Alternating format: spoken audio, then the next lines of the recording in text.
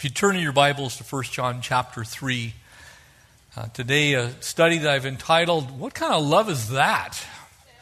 As you look at verses 11 through 24 here in 1 John chapter 3, there are three very clearly negative ways that we can live in relationship with other people here on this earth, and very specifically the body of Christ. And there's one positive way.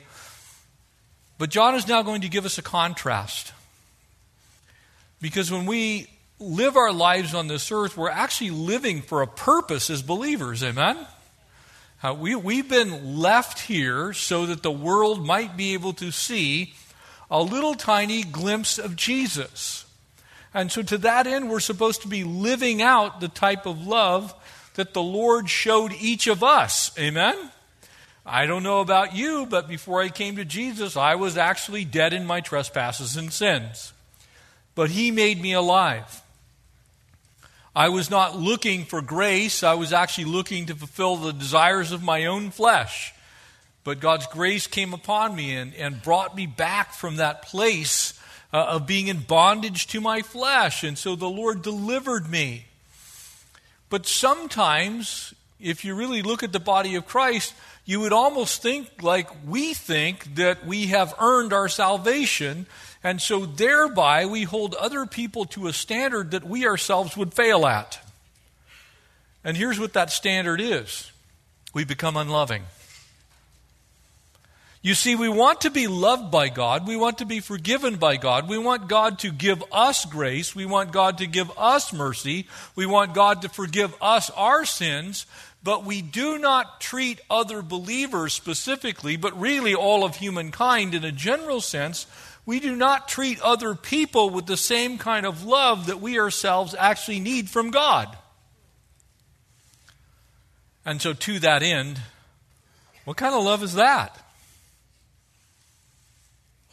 God wants us to have the right kind of love. And so would you join me? We'll pray. We'll pick up in verse 11 here in 1 John chapter 3. Father, we thank you for first loving us. Lord, that while we were yet sinning, you, Jesus, came and died for us who were the ungodly. And Lord, we pray that you would speak through your word, encourage us, challenge us, strengthen us. Help us to receive it with gladness, Lord, that we would be representatives of your love while we're here on this earth. Father, we want our doctrine correct, and we want our duty to match what we believe.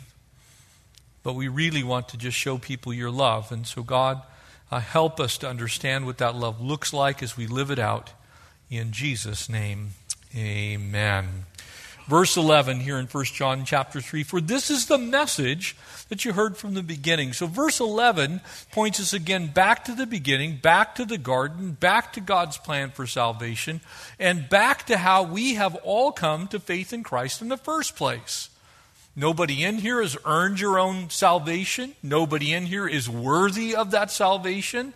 Nobody in here is actually good enough to merit that salvation. And so each of us has actually received the love of God without deserving it, without earning it. God just simply gives it to us because He's that good. Amen? He loves us. But sometimes we don't show the world that same love that we have received. That we should love one another. An unloving church, an unloving believer, an unloving Christian is a very poor representative of the Lord Jesus. Now notice I didn't say someone who tolerates sin endlessly. I didn't say that we can't have a hatred for the things that God hates, but God loves people. He hates the sin that people do. And so very often we place the hate on the person and not on the sin. And in doing so, we forget that we ourselves actually are still sinners who are saved by grace. And so people then begin to miss the love of God, and they simply see the holiness of God or the righteousness of God. Both of those things, by the way, are important. But God is actually love. He's not just holiness. He's not just righteousness. He's not just sovereign. He's not just omnipotent. He's not all-powerful. He alone is love. And so amen. You see, when we think about God, you better be thinking He loves you. Because there is no other reason for Him to have come to this earth save that reason. This world's a mess. It's still a mess. But for God so loved the world that He gave His only begotten Son. Amen? Love's the motivator. Love's the identifier. Love's the reason. And love is the result of God sending Jesus to this earth. That we should love one another. And now notice, and we'll see these four things very clearly. Not as Cain, who was of the wicked one and murdered his brother. Most of you are going, well, duh. That's pretty simple. That's an easy one. But let me help you with this particular scenario, because this actually makes a lot of sense when you look at it from a biblical perspective. Cain and Abel were raised by the same parents, weren't they? Adam and Eve. They both attended church together, and I'm now using a metaphor. They went to the same church. They heard the same messages. They were directly talked to by the Lord Himself.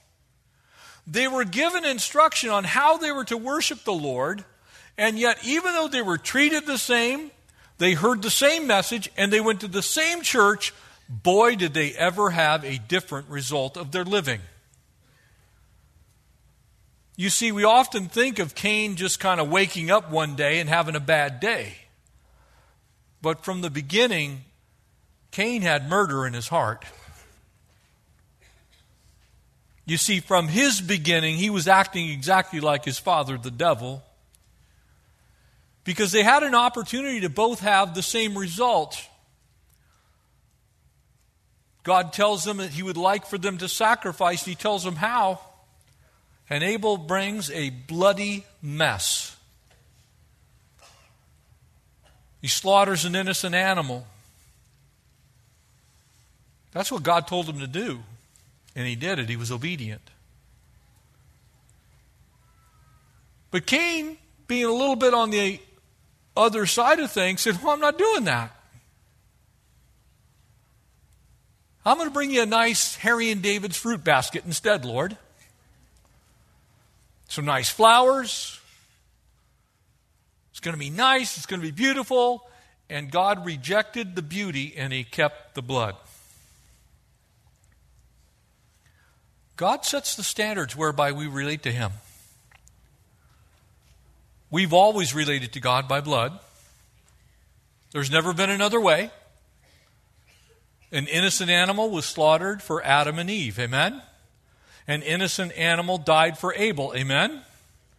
People died because they rejected God at the flood. Amen? And throughout human history, without the shedding of blood, there's no remission of sin.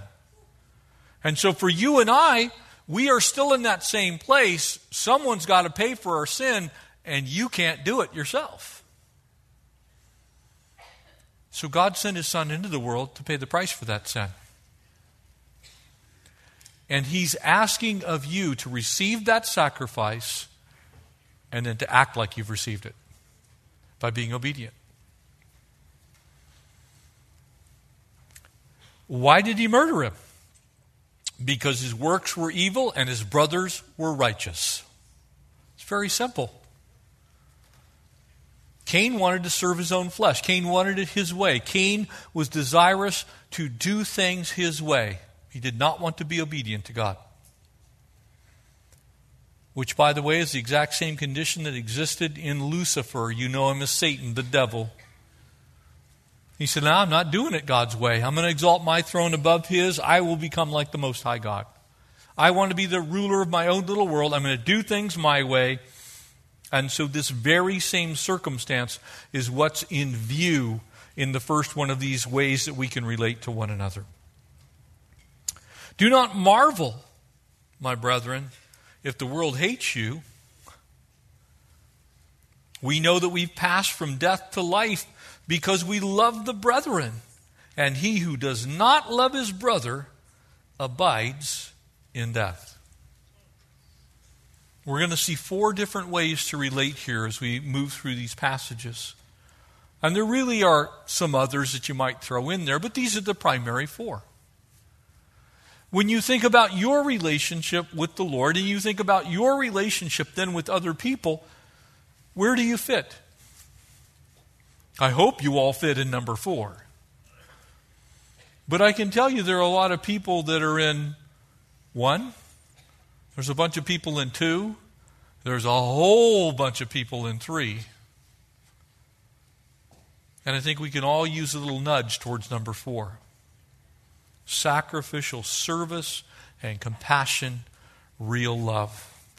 Let's look at the first of these that are there in verses 11 and 12. Murder is about as bad as it gets, amen? I don't know how much worse you can treat somebody than to take their life, but that's pretty much the tops, isn't it? And yet, can I tell you that murder doesn't begin with murder? Murder begins someplace else. In Cain and Abel's case, it began with jealousy and envy and strife. It began with covetousness. It began with a whole bunch of other things that the Bible clearly says should not be in the heart of the child of God. And so when you look at the antithesis of love, the opposite of love, what you really find out is if you're born again, you're born of God, and God is love. Amen? If you're not born again, guess who's still your daddy? That would be the devil. You keep the original nature that you had when you were born into this world, and you don't accept that new birth in Christ, which gives you a new nature, which causes you to love like your Father's love. You see, a lot of people think they don't need Jesus. Like, well, I can do it without. I'll just kind of work my way into this place of holiness. And while I'm not mocking anyone's attempt to do so, I can also tell you it's an impossibility. Because you're never going to get there. You may be fine with envy, you may be fine with strife, but Jesus, as he was speaking to the Pharisees, reminded them in John chapter 8 that from the beginning Satan was actually a murderer and a liar. And if you do not have the new birth, then you keep the original birth you had in the enemy, that sin nature. And it's going to bear fruit. Because that is actually who you are without Jesus. And people say, well, I don't murder anybody. Well, Jesus actually said it this way. If you have hated your brother in your heart, you've murdered him. In the same way, if you have lusted after a woman, you have committed adultery. Now, he was not making an equivocation. He wasn't saying they were exactly the same. He's saying, look, the road is obvious. Where you're going is going to end up here because you're still not redeemed. You're not acting like a redeemed person, so you're not on that path of sanctification. You're just simply delaying your time on the road of hatred. But that road of hatred ends up in murder. And the only difference between a murderer and a hater is opportunity and time. That's it. If you don't believe that, what happened in New Zealand last night is an example of that. How can someone walk into a mosque wearing a camera, a GoPro camera on their head, and shoot 50 innocent people? I don't care what political bent you have, and I don't care what bent you have against Islam. That's what happens when you're not redeemed. That's what people do without Jesus. Because there's no restraining of that evil. And in his case, he just took it all the way to the end. I'm going to take these lives. You see, that's what hatred does. And if you read any of the manifesto, it was filled with hate cover to cover. Can I tell you that Jesus doesn't hate Muslims? He doesn't. Jesus died so that people could know the truth and the truth could set them free.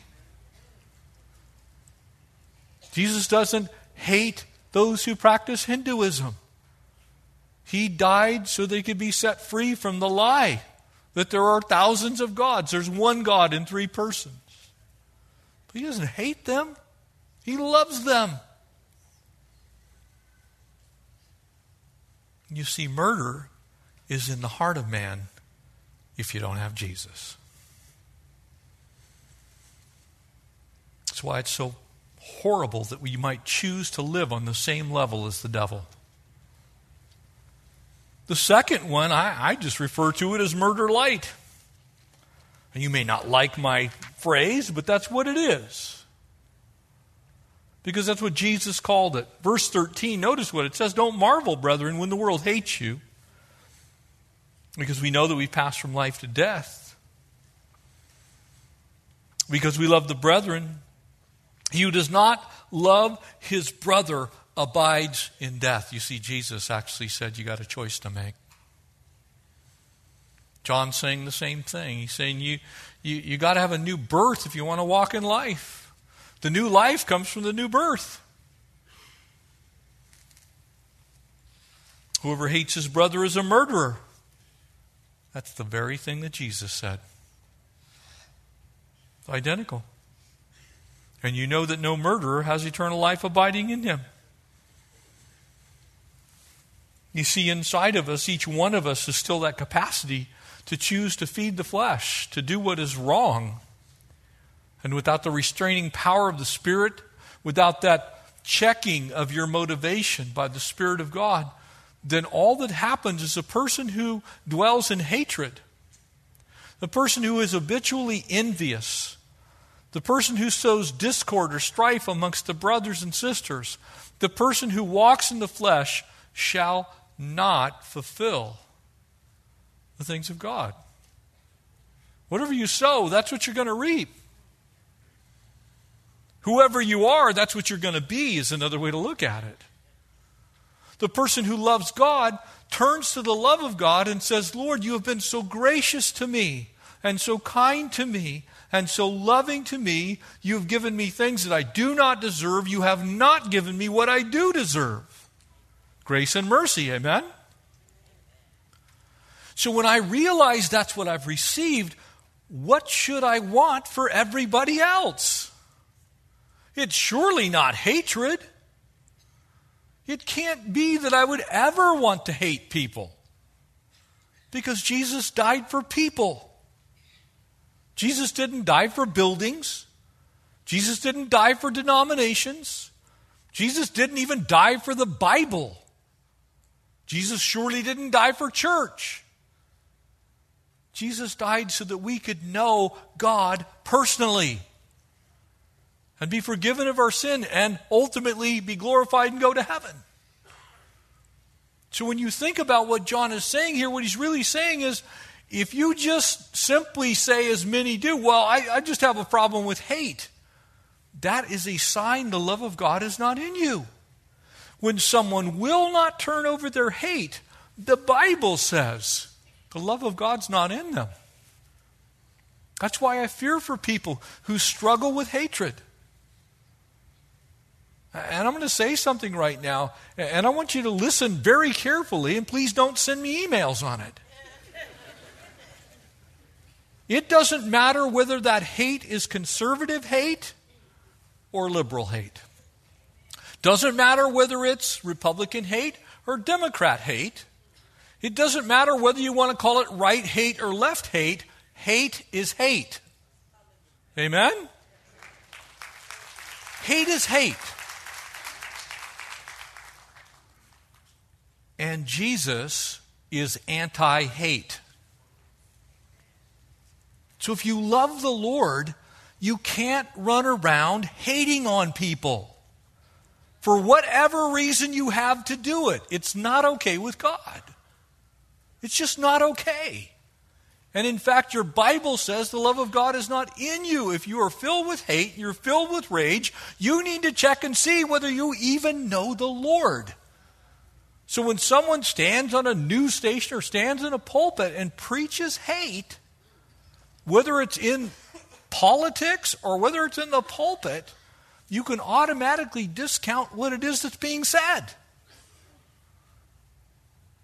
Because God's the God of love. You can say strong things, but you say those strong things in a loving way. Say, look, I love you, but here's what God's word says. Hence the reason I said God doesn't hate Muslims. God loves Muslims. God loves people. All people.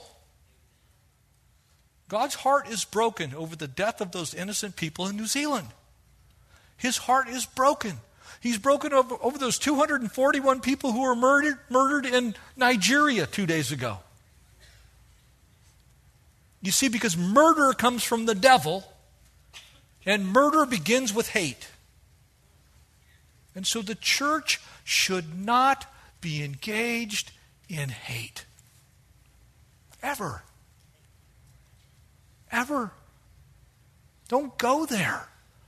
If you're being driven to speech that is not indicative of Jesus Christ, you can be assured it didn't come from Jesus.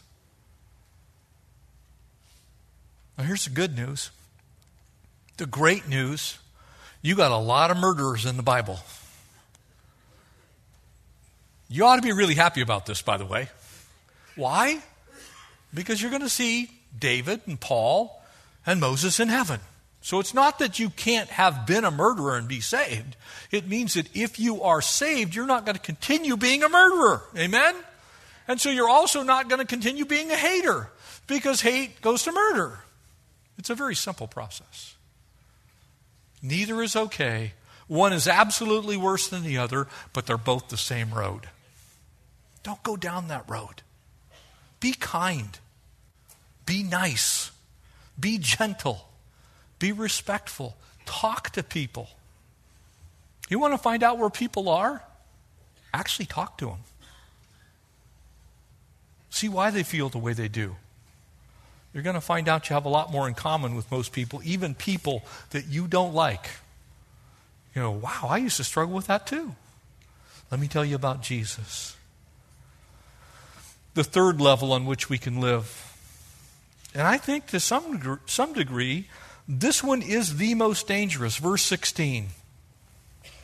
By this we know love, because he laid down his life for us, and we also ought to lay down our lives for our brethren. You realize what he's saying? That you can't profess with your lips something that you don't do with your life. It's pretty meaningless, because people will always believe whatever you do over whatever you say. Amen? It's the truth. You may not like what I just said, but it's true. If I tell you I love you and then punch you in the face, which are you going to believe? Right? That easy enough for everybody? Love you, man. Bam! It's like, no, you don't. Attitudes and actions should come from what you actually believe. And we also ought to lay down our lives for the brethren, whoever has this world's goods. And now notice how he simplifies it. You see, dying for someone, that's pretty hard. So here's what John says. Whoever has this world's goods and sees his brother in need and shuts up his heart from him, how does the love of God abide in him? Ow! You see, it's not just about you not doing evil to someone. It is about you doing good to someone. It's us seeing our brothers and sisters in need and actually doing something about it. You know, there's a reason that we have a food pantry. Because we need to do good to people. There's a reason we minister to the homeless. Because we need to show with our action that we actually love people. There is a reason that we travel around the world doing all kinds of things for the benefit of people that we barely know, because that shows them in a very practical way that God loves them and we got sent by God to love on them. You see, you can't say that the love of God is in you and then do nothing with it. The love of God constrains us and compels us to do something for people who are in need. So very often I talk to people, and we'll get on the subject of, let's face it, we have people on every intersection, every corner. Here in L.A., there's somebody with a sign that says, "We'll work for food maybe," or whatever it is. And I'm not saying that some of those people aren't scams. You can tell by the $95 tennis shoes. I'm not telling you to not exercise wisdom here, but I am telling you that if you want to judge everyone's needs simply by whether you think they're deserving or not, you're going to miss a lot of opportunity to bless people. Can I tell you, if you give somebody some money and they do something wrong with it, that's not on you, that's on them. You've simply been called to be good to them, to tell them about Jesus. Grab a whole bunch of New Testaments, little tiny ones. You can order them by the 50-pack. Keep them in your car and keep some 5s in there and give them the word and give them a meal. Do good to them. Why? Because you never know when that one seed is going to take root and grow, and you might actually be the one vehicle that causes that person to come to faith. You see, that's real faith really doing something.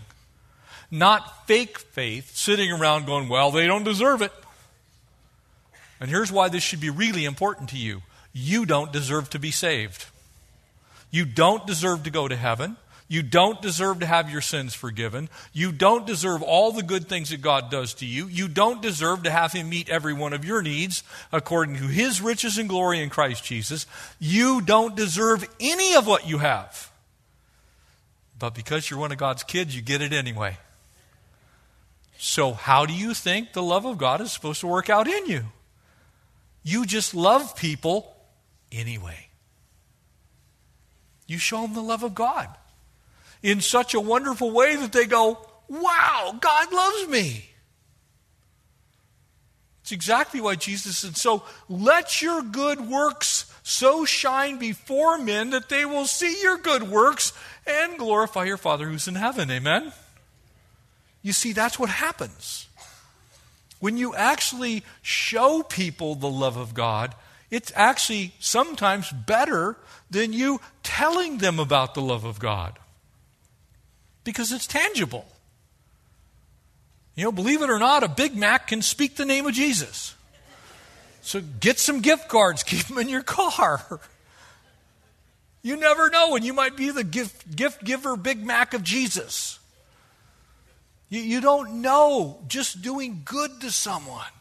And you can make all the excuses you want about, "Well, it's ingraining poverty." Or maybe it's just giving them a sandwich because they're hungry. Notice what it says. Whoever has the world's goods, and trust me, I've traveled around enough of the world, we all have the world's goods. You can't live here and not have some of the world's goods. Now, some of us may have more goods than other people, but we all have some capacity to do good to people. Some. Some of you have more than others. That's not the issue. The issue is when you have some, which we all do, and you see your brother in need and shuts up his heart from him. Notice what it says. It doesn't say close the pocketbook. It says shut up your heart. It says when you fail by indifference to actually care about other people and their need, how can you actually say that the love of God is in you? Because Jesus cared about us when we were not worthy. So we're supposed to care about people when they're not worthy. Don't be indifferent to that.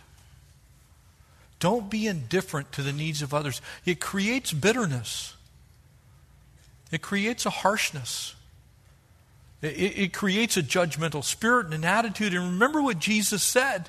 Jesus said, be careful. He didn't say do not judge. He said be very careful when you judge that you judge with the right kind of a measuring stick, because whatever stick you use, that same stick is going to be used to judge you. So if you want to be judged by grace, be gracious to other people. If you want to be judged in mercy, be merciful to other people. If you want to be judged by forgiveness, then be forgiving to other people. Do you get it? You see, sometimes we say, well, they don't deserve it. Oh, please turn that back around in yourself and go, I don't deserve it. So let me show them how much God loves them by giving undeserved things to undeserving people.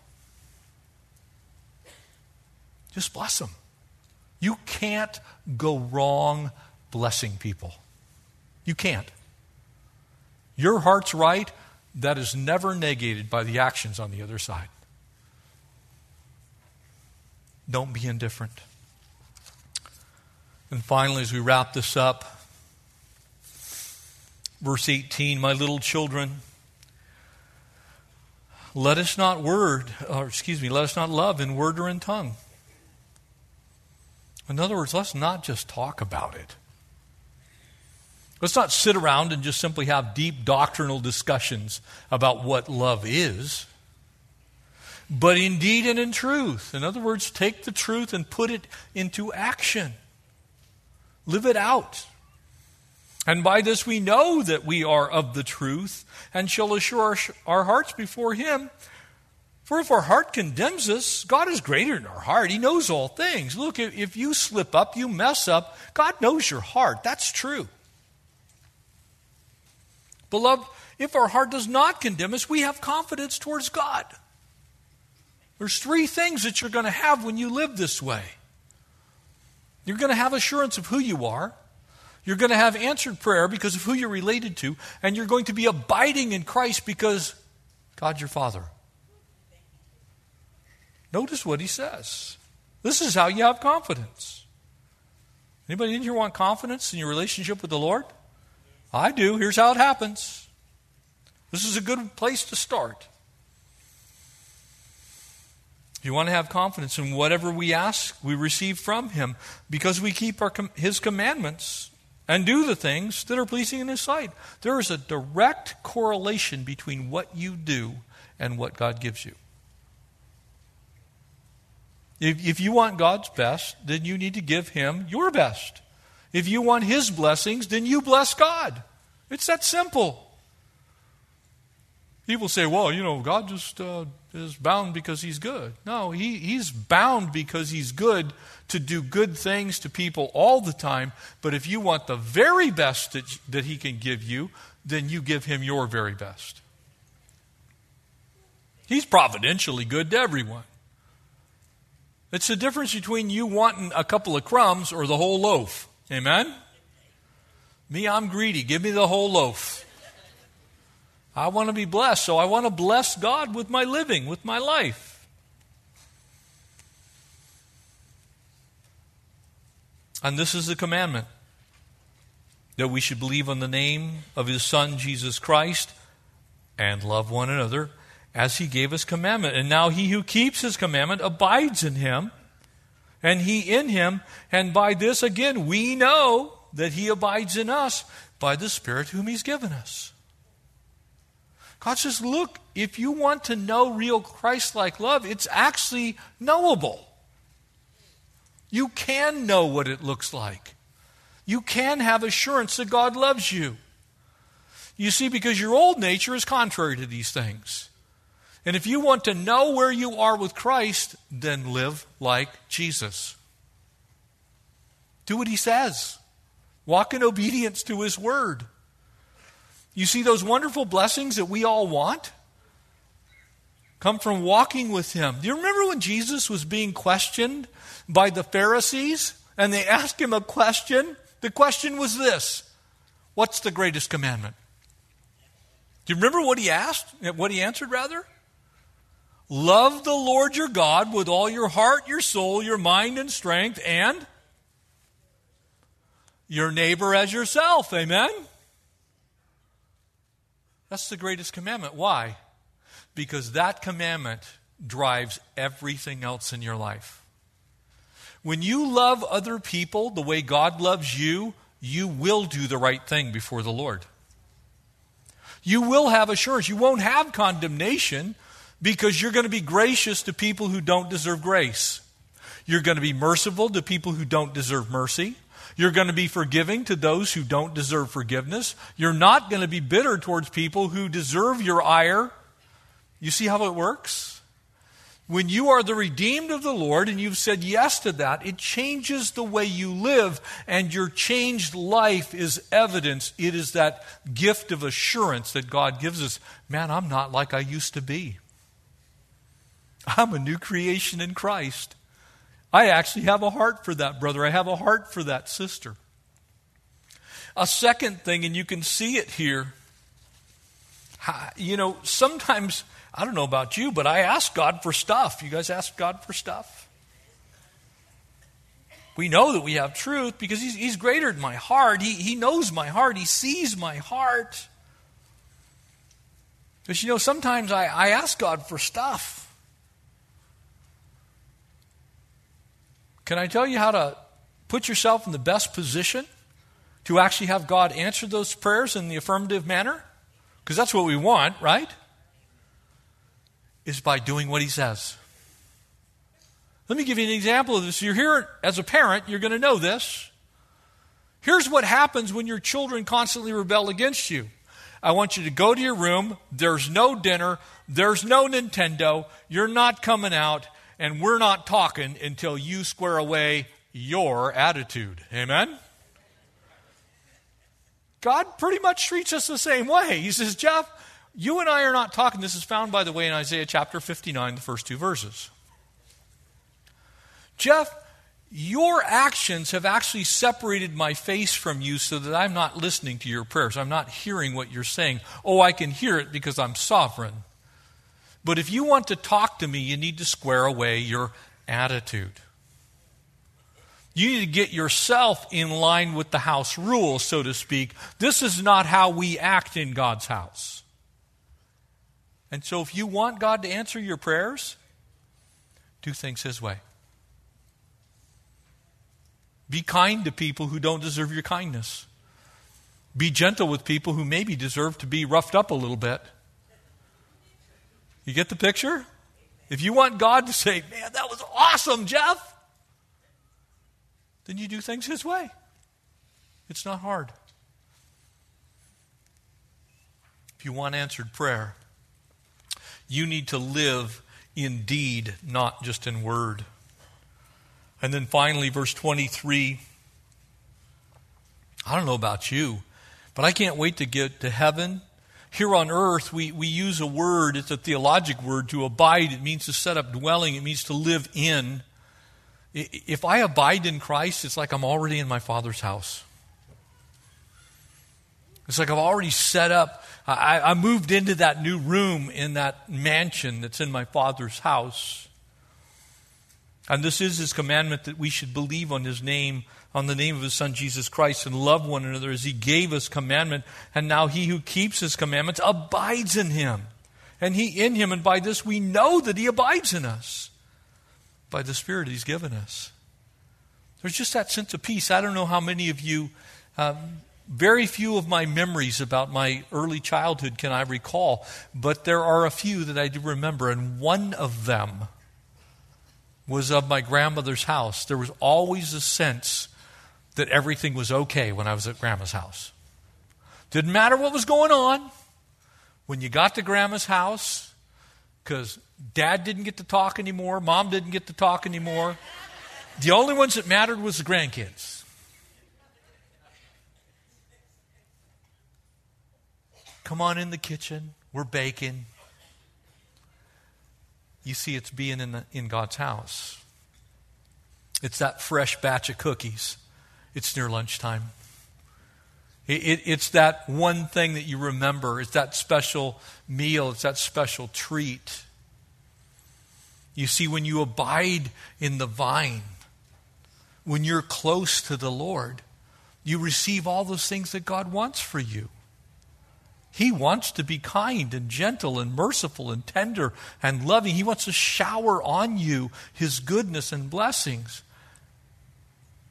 But you got to stay in His house. You got to walk with Him. Do what He asks you to do. That's how you get close. That's how you stay close. And ultimately what happens is this. Now all of a sudden these things, your doctrine, that's what you know about God from His Word. And your duty, that's what you do with what you know about who God is. Combines with this beautiful thing called God's love, and all of a sudden everything is mixed together in its proper proportion. But here's what people are going to see. They're always going to see the love part. Oh, they'll know the proper doctrine. They're going to see the right duty, but they're going to watch you function in so much love, they're going to go, that could only come from one place. That came from God. And God's going to receive the glory. You see, the man who hates his brother isn't going to act like that. The person who wants to live after his flesh is not going to get that. And as you look at these things, you see the person who murders, that person clearly belongs to the devil. Amen?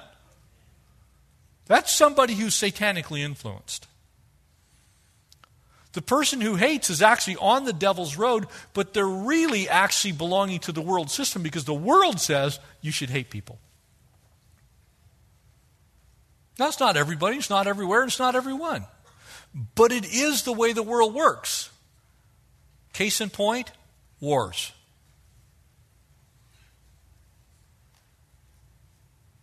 The Christian who's indifferent, you're serving your flesh. You're actually helping the enemy.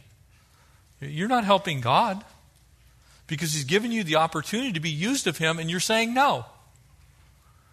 And so it's pretty clear which one of these you want to do. I want to have that service that speaks to the Lord and how He has blessed me.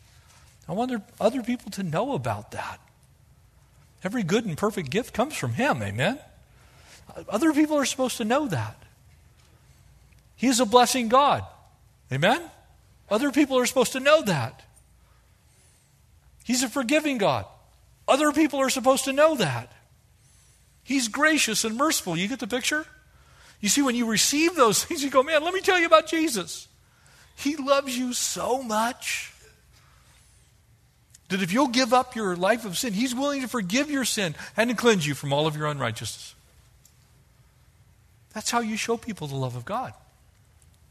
You see, look, He can change me, He can change anyone. And because He did change me, I know He wants to change you. You have that joy, you have that liberty, you have that life of answered prayer. You get to see God in a way that you otherwise won't. I pray that we walk in love. I pray that we never try and separate out all these things. That our words and our lives match up, and that all of it's filled with the love of Jesus. Amen? Would you stand and we'll close in prayer? If you're here today and maybe something in this message has resonated with you and you want to pray with somebody, maybe you have never received Christ and you want to make today the day when you say yes to that offer of grace. And we have a prayer team in our prayer room. They would love to meet with you and share the good news of the gospel in a concise way and lead you in that prayer of faith. If you're here and maybe you're just struggling with being loving and you need some help, somebody to pray with you, please, after service, just go to the prayer room and sit down with one of the prayer warriors in there and get those things squared away with the Lord because He wants to use you. He wants to pour His love out into this world through you. And so He wants what you want in that sense. So tell Him about it and let Him change you. Would you pray with me? Father, thank you. Thank you, Lord, that while we were in a rebellious state and wandering away from you, Lord, not walking with you but away, that you came to us and you poured out your grace and your mercy upon us. As we have believed on you, Lord, and been saved, we now get to bear the image, the imprimatur of the King of Heaven, the Lord of Hosts, the great I am, the God of Abraham, Isaac, and Jacob, the one whose name we bear, the King Jesus. Lord, thank you for loving us and putting your love in us. And we pray that that love would just ooze out of us, Lord. As Paul said, everywhere we go, we want to leave the fragrance of Christ. Lord, your love in this world. And so bless us to that end. We ask all of this in Jesus' name.